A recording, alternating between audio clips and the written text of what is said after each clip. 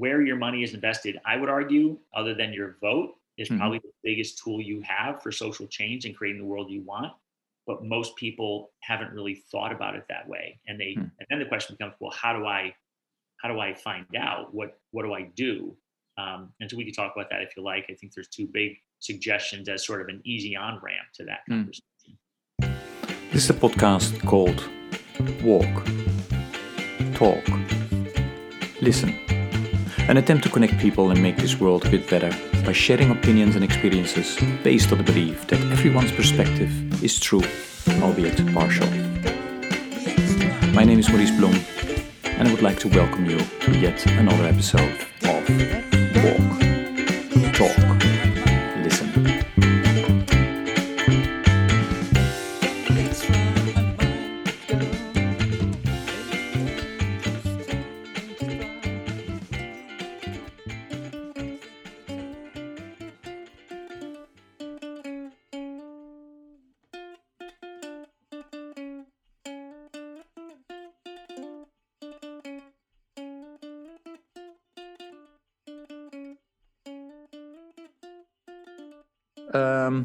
Well, good day, everybody. This is another episode of the podcast Walk, Talk, Listen. And as always, I'm delighted with today's guest, and he will introduce himself like we always do. Corey, can you please go ahead? Yeah, thanks for having me, Maurice. My name is Corey Donovan. I'm the executive director of a nonprofit here in the Philadelphia area called Impact PHL. We are an advocacy organization, not in a policy kind of way, but more in a drink milk kind of way, to encourage and help people to align their financial assets with their values. And what that means is, I often describe most of us have been taught or assumed this two-pocket version of making a living and doing good, where we make money with our left hand through running a business or investment or employment, and then we do good with our right hand through donating and volunteering, voting, or maybe even protesting. But meanwhile, our left hand is creating the problems that our right hand is trying to fix. And to me, that's fairly nonsensical. And so as an organization, we could talk more about that, but as an organization, we want to engage people in this conversation to ask them to think about where their money sleeps at night and what it's doing and whether they're okay with that, whether that makes sense to them, to encourage them to be more intentional, to get their investment and their money out of the stuff that doesn't align with their values, and then to move up. I think about it as a continuum, to move upward or down or on the continuum towards intentionality, towards aligning your money with the things you care about in the world, the problems that, because there are entrepreneurs and real estate developers and investments out there that need capital in order to create the good that they're doing in the world. And so, and here in Philadelphia, we have a vibrant ecosystem there. Mm-hmm. And we have a lot of needs in terms of the social and environmental issues that we hope to alleviate. So really, that's what we're encouraging and asking people to do, is to be intentional. And then for us here in Philadelphia is to think local. How could your money create impact right here in your own backyard? And then, our role winds up being somewhat, I often say squishy, because Mm-hmm. we are, again, I use a lot of metaphors, but more often than not, we're the steroid, not the muscle. So we're not Mm-hmm. the ones trying to manage your money. We're not the ones, we don't have anything to sell. What we want to do is engage people in the conversation. And when they say, yeah, that sounds interesting, I want to do that, we point them towards the people, the organizations, the investments that can help them align their financial assets with their values. Mm-hmm. And so that might mean encouraging business owners to better understand the B Lab, B Corp framework, Mm-hmm. Encouraging investors to take a look at investment opportunities or to use tools that can help them provide more insight to that. So your clients are both individuals as well as companies, organizations? Yeah, so we'll really engage anyone up and down the wealth spectrum. So Mm-hmm. family offices, foundations, high net worth individuals, and also just average Joes like myself who have a 401k. For me, it's really important that everyone sees that this isn't just the job of Bill Gates and the Ford Foundation to Mm-hmm. solve the world's problems, that everyone has a role. And in fact, I think it's for the average Joes, if you will, or average Janes of us, that once we can really see where our 401k or our retirement plans are invested, I've seen a lot of really like wide-eyed aha moments of, oh my God, I had no idea my money was doing that. Yeah. And how many years have you been doing this now? How old is the company? Yeah, so we're a nonprofit. We're a 501c3 here in the US. And the initiative started 5 years ago. So July will Hmm. be 5 years from when we kicked it out the door. But initially, it was more of an initiative trying to Mm. figure out what this was, Yeah. but we incorporated it as a 501c3 in July of 2018. Okay. And it's going well? Yeah, it's going well. I think COVID, climate change, and Black Lives Matter Hmm. really was sort of a triple whammy where a lot of people kind of hit pause and said, "Hold on, something's not right. Something's Hmm. broken here, right?" And this idea of I want to, I can play a role. Maybe I can do something differently, Hmm. and you know, people are leaning into that conversation. And I think there's a lot of things you can do there. Like I said, donating or volunteering or going out and protesting. But I think that where your money sleeps at night, where your money is invested, is a blind spot for people, right? Hmm. Because Hmm. you and I were talking before the podcast started. There's a lot of people I talk to who are like all in on something, right? Hmm. So I spoke with a Black woman who runs a DEI consulting firm, and then I showed her where her own money was invested in Hmm. her 401k plan, and she was, she got an F in prisons, Hmm. and that was she had no idea, and I've talked to a lot of different people. I won't give you all the examples, but this where your money is invested, I would argue, other than your vote, is Hmm. probably the biggest tool you have for social change and creating the world you want. But most people haven't really thought about it that way, Hmm. and then the question becomes, well, how do I find out? What do I do? And so we could talk about that if you like. I think there's two big suggestions as sort of an easy on ramp to that Hmm. conversation.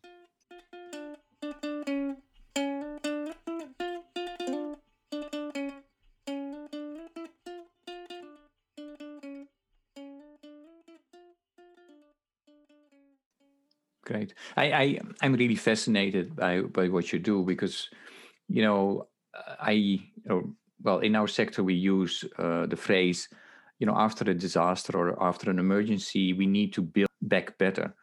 Right. And I see in a way, a lack of that while we are, slowly, depends a little bit where you are on the earth, recovering from the COVID crisis. Of course, the whole Black Lives Matter, racial justice is unfortunately a much longer journey.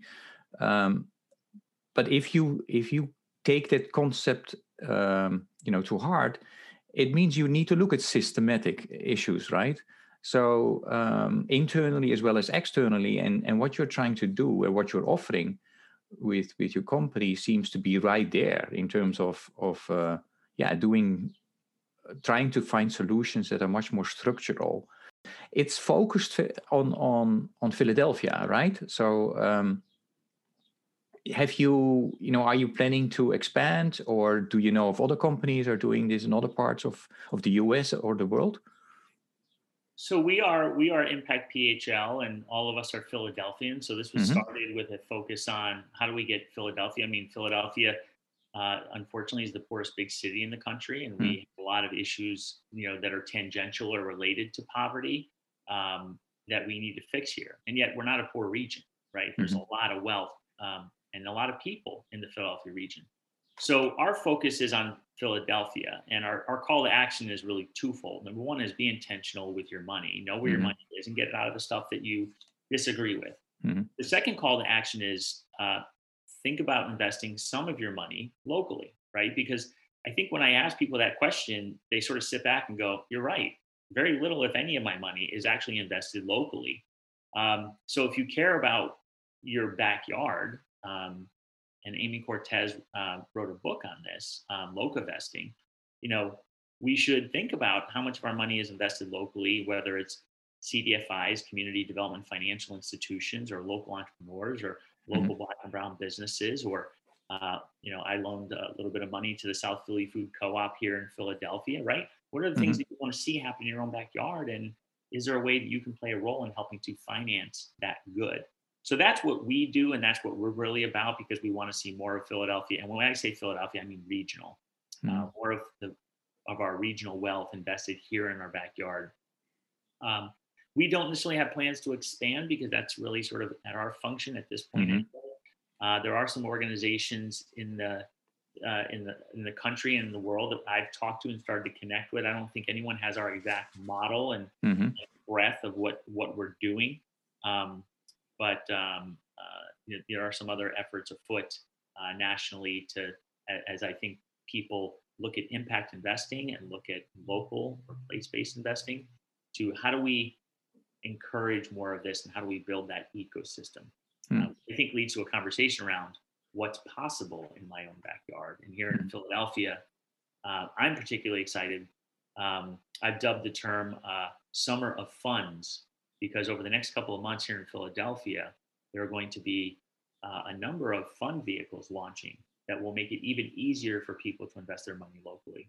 And the reason I say that is because you might say, hey, investing in tech startups, I don't really know how to do that. Doing the due diligence and figuring out what's a good investment or what's not. But if you like the idea of investing in early stage startups that have an impact or social enterprises, you might be willing to invest your money into a fund that can then invest your money for you.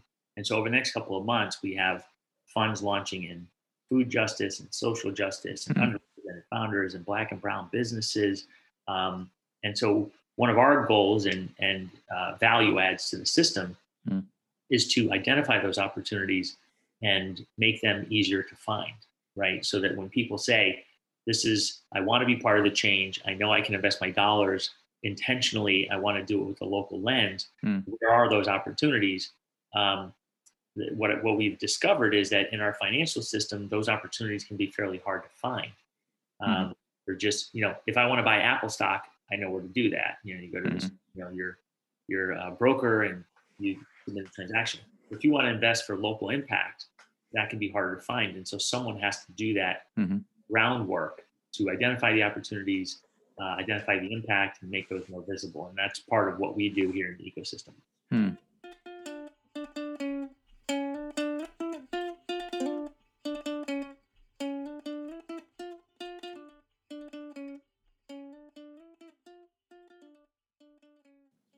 So if we have listeners here that are based in Philly and are interested in reaching out to you, and I think there are two parts to this. One is a person that's interested in investing, so and to get some advice from you, and then the others are startup companies or other companies that would like to be on the list because they think we probably would qualify, right?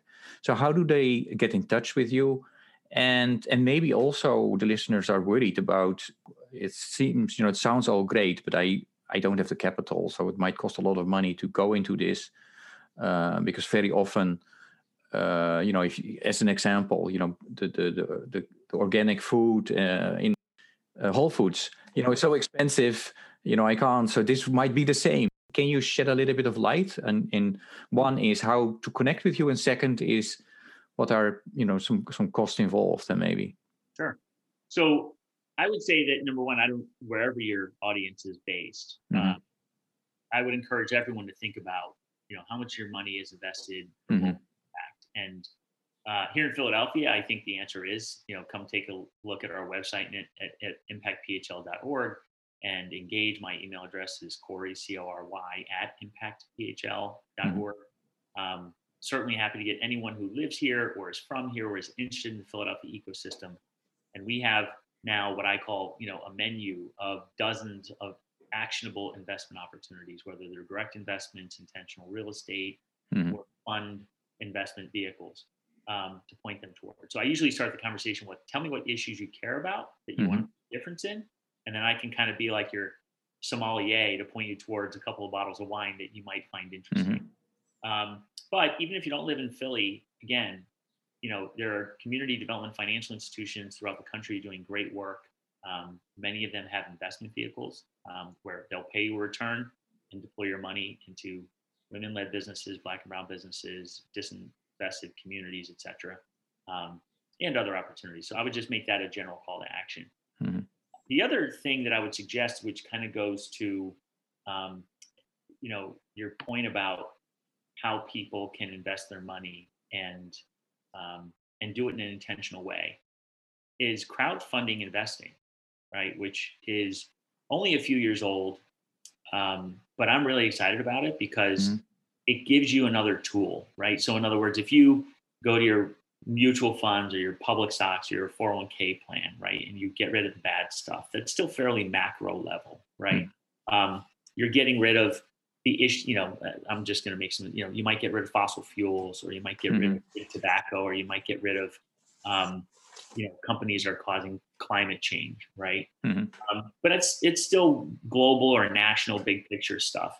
But crowdfunding sites like WeFunder or Republic or Honeycomb Credit or Small Change, those are platforms where, like, I'll compare them to Kickstarter or GoFundMe because those are crowdfunding sites. But Mm-hmm. GoFundMe is really about like someone got sick or someone's house caught on fire. I'm going to Yeah. donate. Kickstarter is more about like I have a project or a product I want to create. I'll give you a perk if you contribute to my campaign. But crowdfunding investing is, here's a company that's creating a device that I want. So Inamed here in Philadelphia is creating Mm-hmm. an at-home blood, um,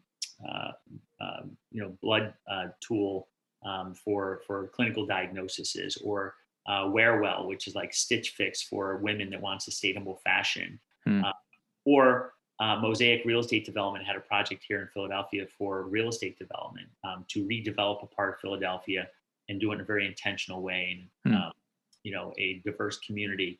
And what I love about crowdfunding is, the way our system financially works is if you want money, you need to go to the banks, you need to go to the VC. So there's a very small segment of the population that gets to control what is considered fundable, Mm-hmm. right?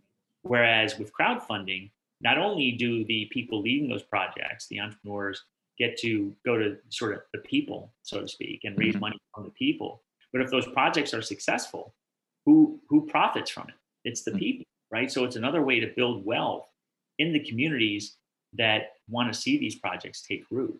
And I think that's um, I don't want to say a beautiful thing, but in a way, I do think it's a beautiful thing because, that's another way when we see wealth inequality growing at such a rate, right? Part of that is Mm-hmm. because the people who have the capital get to invest in the things that make the profit, and then they benefit from it. Whereas this is a way, and just to wrap that up, kind of going back to your point is, in most of the crowdfunding investment sites, you can invest as little as $100 into a project, right? Okay. And so even if you said to me, "Hey, Corey, I don't really know how to evaluate these projects. That's Mm-hmm. not really my thing." There's resources out there. I know WeFunder has an angel educational course, but if you invest as little as $100 into 10 projects, right? So that's Mm-hmm. $1,000 spread. Everybody should know about diversification, right? So you can Mm-hmm. invest $100 into 10 different projects. You're not putting all your eggs in one basket, and Mm-hmm. so that's a way that most people, certainly the middle class and upwards, can invest their money for impact if they want for local impact. And I think about mobilizing the 500 or 5,000 or 50,000 people to invest as little as $100 into a project, Mm-hmm. and we can get things done that maybe the banks and the VCs don't feel like is something they want to fund. Hmm.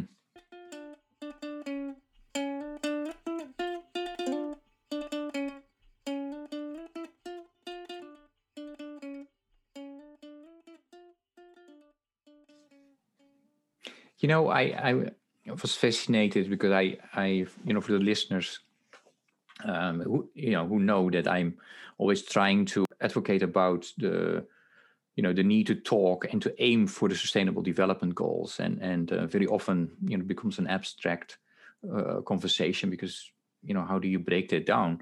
I really think that you have come up with a very interesting and tangible way of talking about this. So can you explain maybe to the listeners in how you incorporated the SDGs in your work?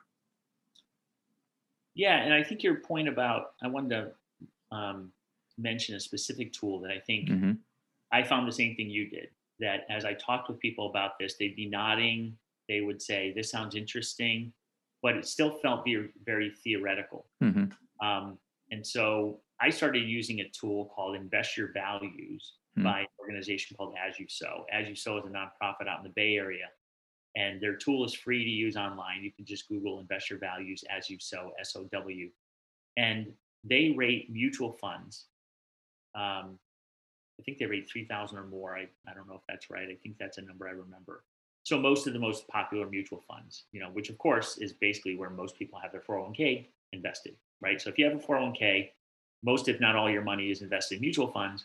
And you probably don't know because they're mutual funds, you own a basket of stocks. So it's really hard to keep track of what you own, and there's opaqueness, right? Yeah. So it's hard to see the transparency of what do I actually own and what are those companies doing. So that's what I think is the beauty of their tool, is it makes it very easy for even non-sophisticated investors to better understand what they own. The other thing I love about the tool is that they give you a letter grade. So you don't have to understand PE ratios and alpha and all that jargon. You tell me what issue you care about, and then you do a search on the tool for what you own, and they give you a report card, with letter grades. And everybody knows an A is good and an F is bad. So that level of transparency, and they do it with 7 different lenses, what I call lenses. So it's fossil fuels or deforestation, guns and weapons, gender discrimination, and prisons, and I'm forgetting one. But again, it's not this vague, ESG. What does that mean? Environmental, social governance, right? It goes another level deeper to connect it from ESG to gender and environment and prison. Am I invested in mass incarceration? Am I profiting from that? Especially if you're a Black person, or women, investing in companies that discriminate against them. To me, it's so nonsensical, right? And if you think about it as an organization, right? If you work for a nonprofit that's in healthcare, right? Is your 401k that you're offering to your employees, or if you're an employee working for one of those organizations, are you putting in? That's nonsensical to me, right? So getting back to your question about the SDGs, we send out for local opportunities. So we have curated a list of investors here in the Philadelphia region have said, this is interesting to me. So when you come across opportunities, I'd like to know about them. So we have an email that we send out every month now, and we route all of those investments with the SDGs, right? And so I think it's a framework for people to understand what are the issues that help alleviate the problems in our world and in my community, whether it's hunger or poverty or environmental issues, equity, etc. And so we take all those opportunities and then we root them in the SDGs. So just so people kind of get familiar with that as a framework. Yeah, great.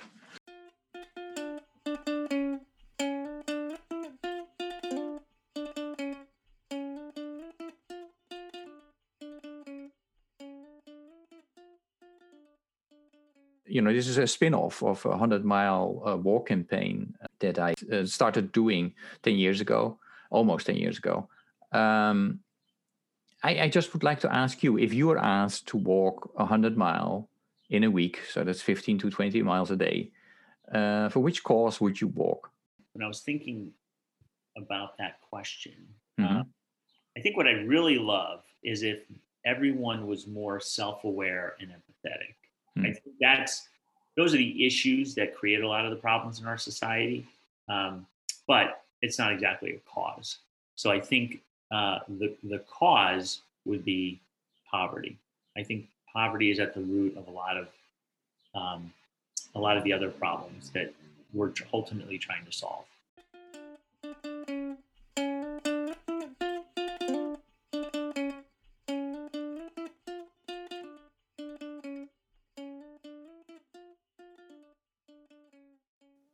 Okay. Related, but maybe slightly different. What drives you? When you wake up in the morning, why? Why do you stand up and go for it? Well, I grew up in poverty, so that's an easy one. That makes me connected to the issue. But selfishly, I feel better about myself working on something that matters. So, it's easier. I think ultimately you find things that make you feel good about the work you're doing. That's part of, I think, the key to happiness. And so that's really what keeps me going, is that, if everyone I talk to was saying, this is stupid, I don't know why you're doing this, this doesn't make any sense. But I talk to people on a daily basis now about what we're doing and about, explaining, a lot of the stuff I've already, Mm-hmm. you know, relayed to you about what we do. And almost everyone says, this is really interesting. I didn't really think about it that way. Um, I showed them the As You Sow tool about where their own money is invested, and, Mm-hmm. and they have an aha look on their face. And then the idea that you can invest your money locally for impact is really interesting to people. So I really feel like there's a missing link that we are serving as an organization that is very important to me, but also we're getting good feedback about it, that people want it and it's useful to them. Mm-hmm. So that makes it easier for me to wake up and Mm-hmm. go back at it and continue to try to add value.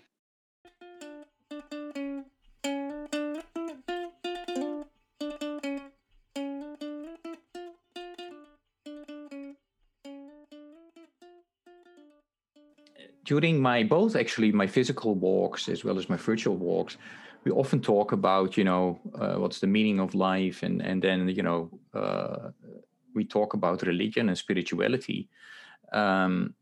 And then very often also that the next generation, this younger generation, actually, maybe is experiencing religion, spirituality in a different way. And some people say, yes, that's true, and others say no.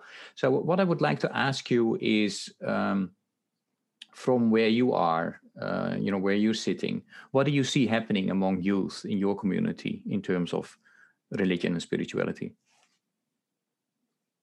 Yeah, I think the data shows that more young people are not religious across, and I think that's across most, if not all, religions. Um, so, I think uh, if you are religious, I think it's easier to feel like this is all part of the plan if you believe in a higher power and that higher power has a plan for you or will make sure things are okay, or at a minimum that maybe they're trying to, this is a learning lesson or a test of some sort. And I think it's easier if you are religious to relax a little bit and let go, right? And if you're not, then I think it leads to more anxiety, and more stress, because, I often think about, are we creating a society that allows people to be the happiest, healthiest, best version of themselves, right? And with everything that's going on in the world, I think there is a lot of, tension and stress and anxiety. So, I think as more people are less religious, then there becomes this, you know, negative outcome where people feel on their own, feel disconnected. And again, I think there's a lot of contributing factors, including social media, where people are looking at and comparing to other people, and theoretically they're connected to more people, but they're not really in a personal or deep kind of way. So I think that's something I think about. I'm not sure I know the solution or the answer, but I do feel like there's a little bit of that. Combine that with the fact that things are getting more expensive. Education, housing, healthcare, and your own retirement. A couple of generations ago, you had a pension. Now you got to save for yourself. Healthcare is getting more expensive. Housing is getting more expensive. So young people are, sort of tuning out and saying, you know what, that plan that was followed by previous generations, that carrot's not worth chasing for me. So I'm just gonna opt out, and I'll go a different route. And that route often is unmapped, so they have that eternal worry about things.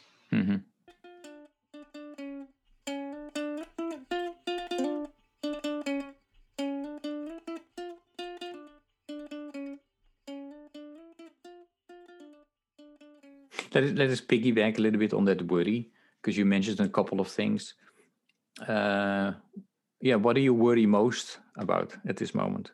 Yeah, I think it comes back to my own personal worries tend to sort of align with the higher level, societal worry. The social infrastructure that allows you to focus on pursuing your best self, right? But if your healthcare is tied to where you work, and you have to worry about, okay, well, even some wealthier people I know that have done well in life are saying, hey, I'm one big illness away from going bankrupt, right? Saving for retirement when you don't know how long you're going to live and what the cost of living is going to be, and making sure you have enough, and some of those other issues I think just cause people to always be sort of insecure in some way, shape, or form. And I won't pretend to know all the answers to all of that. I'm not an economist, but I tend to think about how can we create a place where people can focus on understanding that it is an economy and people need to work and contribute, and we can't have jobs that are just going out and playing with the dog all day, right? But I think about that sense of worry and stress. Same thing goes for modern parenting. Modern parenting here in the U.S., I think about it as attempted organized chaos. We don't have the "it takes a village" approach. You're kind of on your own. Childcare is basically a mortgage payment. And then you got two working parents that look at a working parent these days, and they're just exhausted. And so, are they on top of it mentally, emotionally, and physically? And single parenting, forget about it. That's kind of where my mind goes as I think about, society and looking around at my friends and colleagues and their day-to-day existence.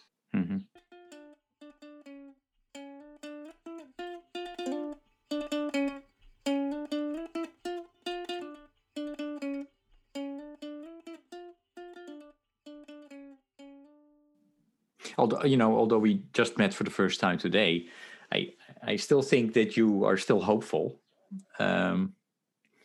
about a lot of things. So can you share about that? The hopes that you still have? The hope that you see? I think this goes back to my comment about COVID, climate change, Black Lives Matter.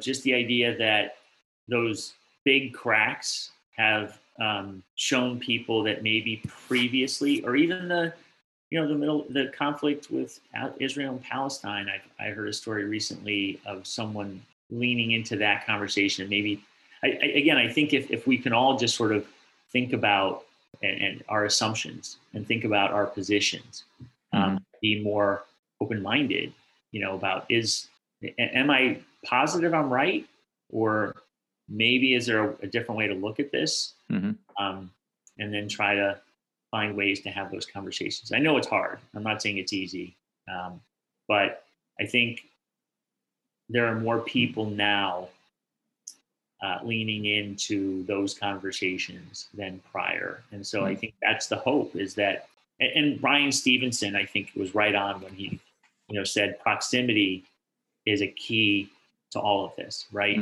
Whether it's rich and poor, it's white and black, it's, the white flight to the suburbs. It's easy to walk away from a problem when you don't see it every day, right? But when it's in your community and you have to see it and you have to interact with people, it's harder to ignore those issues and just blame them on somebody else or somebody else's problem or somebody else's problem to fix. So I'm hopeful that we'll be more engaged with each other.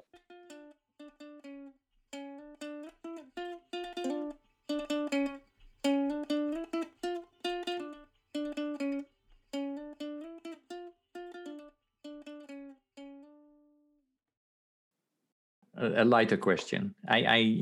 Music is very important for me, and it has become maybe even more important during the last year or so. If I would ask you to mention a song or a piece of music that embodies you for a big part, which song or piece of music would that be? Yeah, well, I'm not answering your question, but I have to give a shout out to Digital Underground, because they're my favorite group, very musical hip hop group, and Shock G, their lead and founding member, recently passed. So that just shout out on that front. But I think in terms of songs, I might go one of two ways. One is and they're very different in terms of genre. One is That's Life by Frank Sinatra. Mm-hmm. Just the ability to get back up after life throws your curveball. Mm-hmm.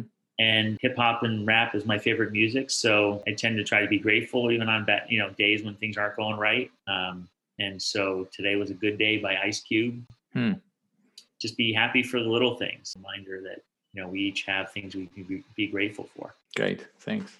And I would like to tell you and remind our listeners that there is a playlist on Spotify that actually has all the songs that were recommended by my guests. So it's quite interesting. It's from classical to rap to heavy metal. So it's becoming a pretty cool list from my point of view. Check it out if you have time. Yeah, I'll have to check that out. And that's you can search for #WalkTalkListen, and then the playlist should come up. And Corey, I work for an organization, an NGO that celebrates its 75th anniversary.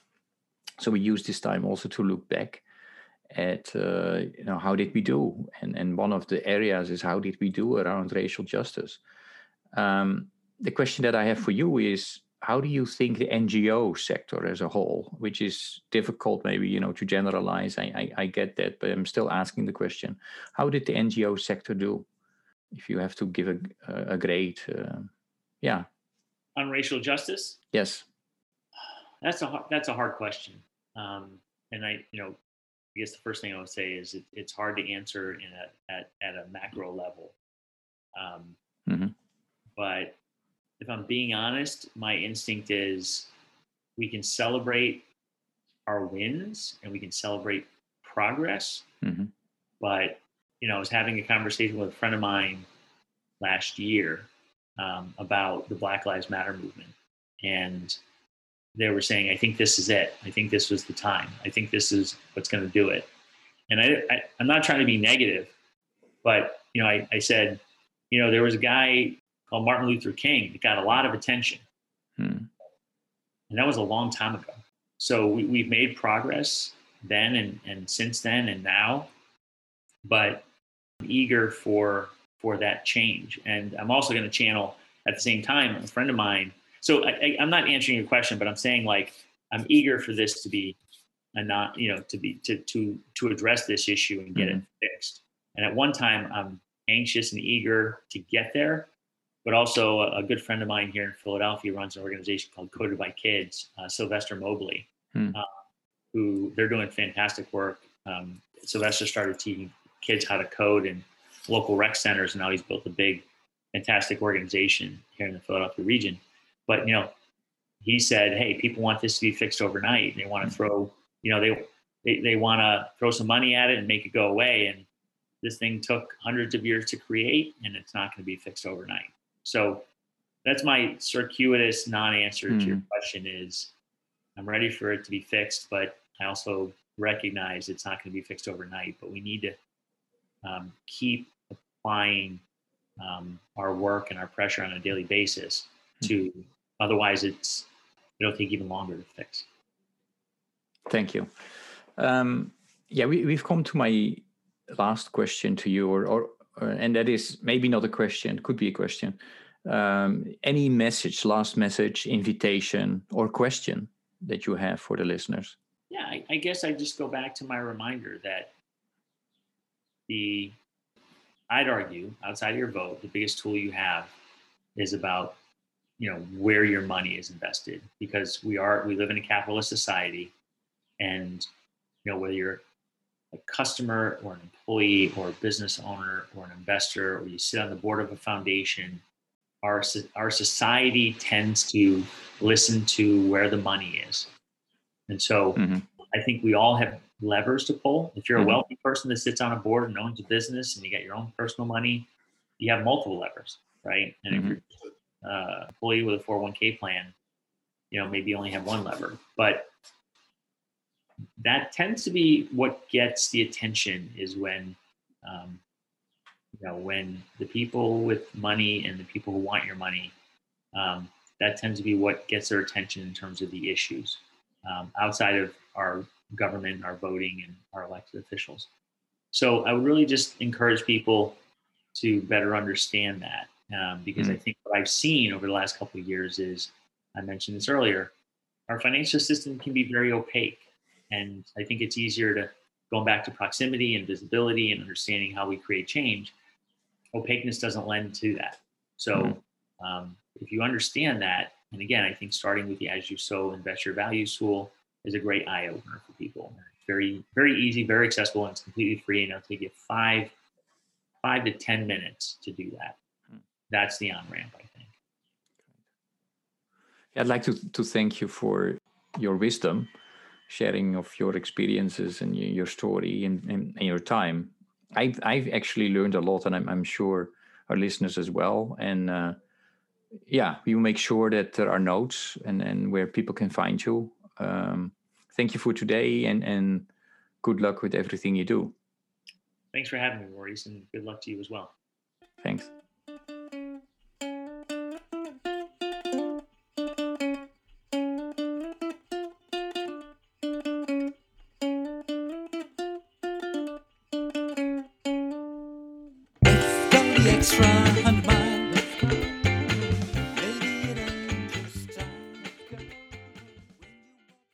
Thank you for listening to Walk, Talk, Listen.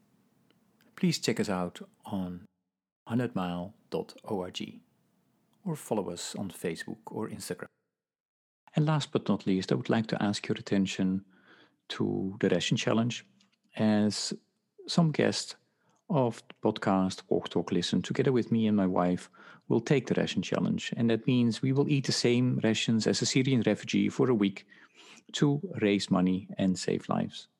And by raising money, and if you support the Ration Challenge, you'll bring emergency food, healthcare, and life-saving support to the people who need it most. So if I could ask you for a big favor, go to rationchallengeusa.org/walktalklisten. Then you will find our donation page. And if you can support us or at least share the information, that would be so great. Thank you so much. rationchallengeusa.org/walktalklisten.